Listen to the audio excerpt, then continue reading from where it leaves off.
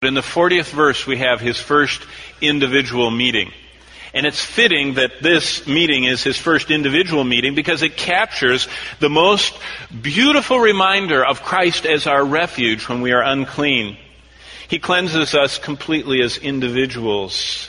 Jesus was the perfect, the only refuge for this unclean leper. Physically, leprosy is awful. Leprosy was the scourge of the ancient world, if you read the annals of history. Nothing would evoke more fear, more dread, or more revulsion than the sight of a leper. They were called the walking dead because their bodies literally on the outside decayed and were dead and running and oozing and smelling like death. The smell of decaying flesh would denounce the coming of a leper long before their tattered scraps of clothing would be seen, long before the after effect of leprosy, which was an effect on the vocal cords, which made every leper's voice be raspy, hoarse, and very unique, finally being a metallic, shrieky kind of voice as the vocal cords were affected. So we can almost hear this leper's impassioned, hoarse, raspy, metallic cry. We can see and almost smell the scene as he comes before Christ. Unclean, unclean was the announcement required to be declared by every leper in Israel. And so this stumbling shuffle of toeless feet, this wanderer with partially sightless eyes, this moan of often a cheekless mouth, often a lipless mouth, but this one not yet tongueless because he could speak.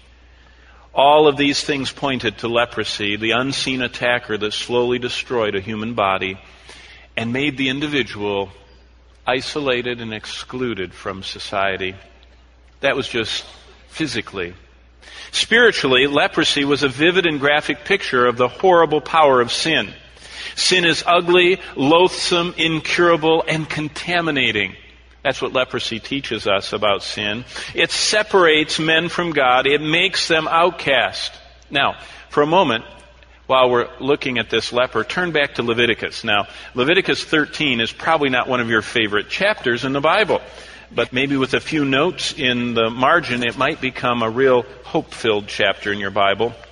Leviticus 13 explains leprosy. Genesis, Exodus, Leviticus, third book, 13th chapter. This is what, if I summarize the whole chapter, it would be this. 5 points Leviticus 13 teaches. Number one, sin is inside us. It's deeper than the skin. It cannot be helped by mere surface measures. Why do I say that? Because Leviticus 13:3 says that leprosy was not on the surface. It was deeper than the skin. And leprosy is always a picture of sin in the Bible. And so sin is not surface, it's not culture, it's not your environment, it's not the people around you. It's deeper than the skin, it's inside of us. We were born sinners. Second truth about leprosy is in verse 8. It would spread. And the second truth about sin is sin spreads in our lives. You can't just have one little besetting sin and keep it in a closet. It spreads. Sin is devious. Its tentacles go into all of our lives, and it's like leprosy. It soon affects every part of us. Thirdly, it says in verse 45 of chapter 13 that sin always defiles because people with leprosy were looked upon as dead.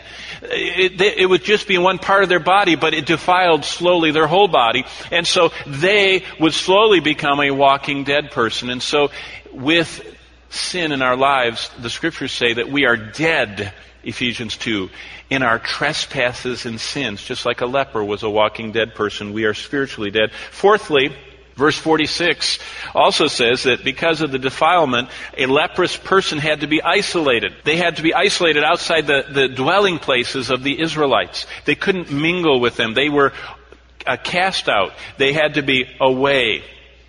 Well, sin is like that. Because of sin, lost sinners will one day be isolated forever in hell from the community of God. Finally, it says in verses 52 of chapter 13 and verse 57 that just as a leprous garment was fit only for the fire, so those who die clothed with sin will burn forever. Do you know why there is an endless punishment for sin? Because there was an endless offer of salvation. Because there is an offer of endless life. And so endless death is the lot of those who burn forever clothed in their leprous garments of sin. How important it is for lost sinners to trust Jesus Christ and get rid of their leprosy.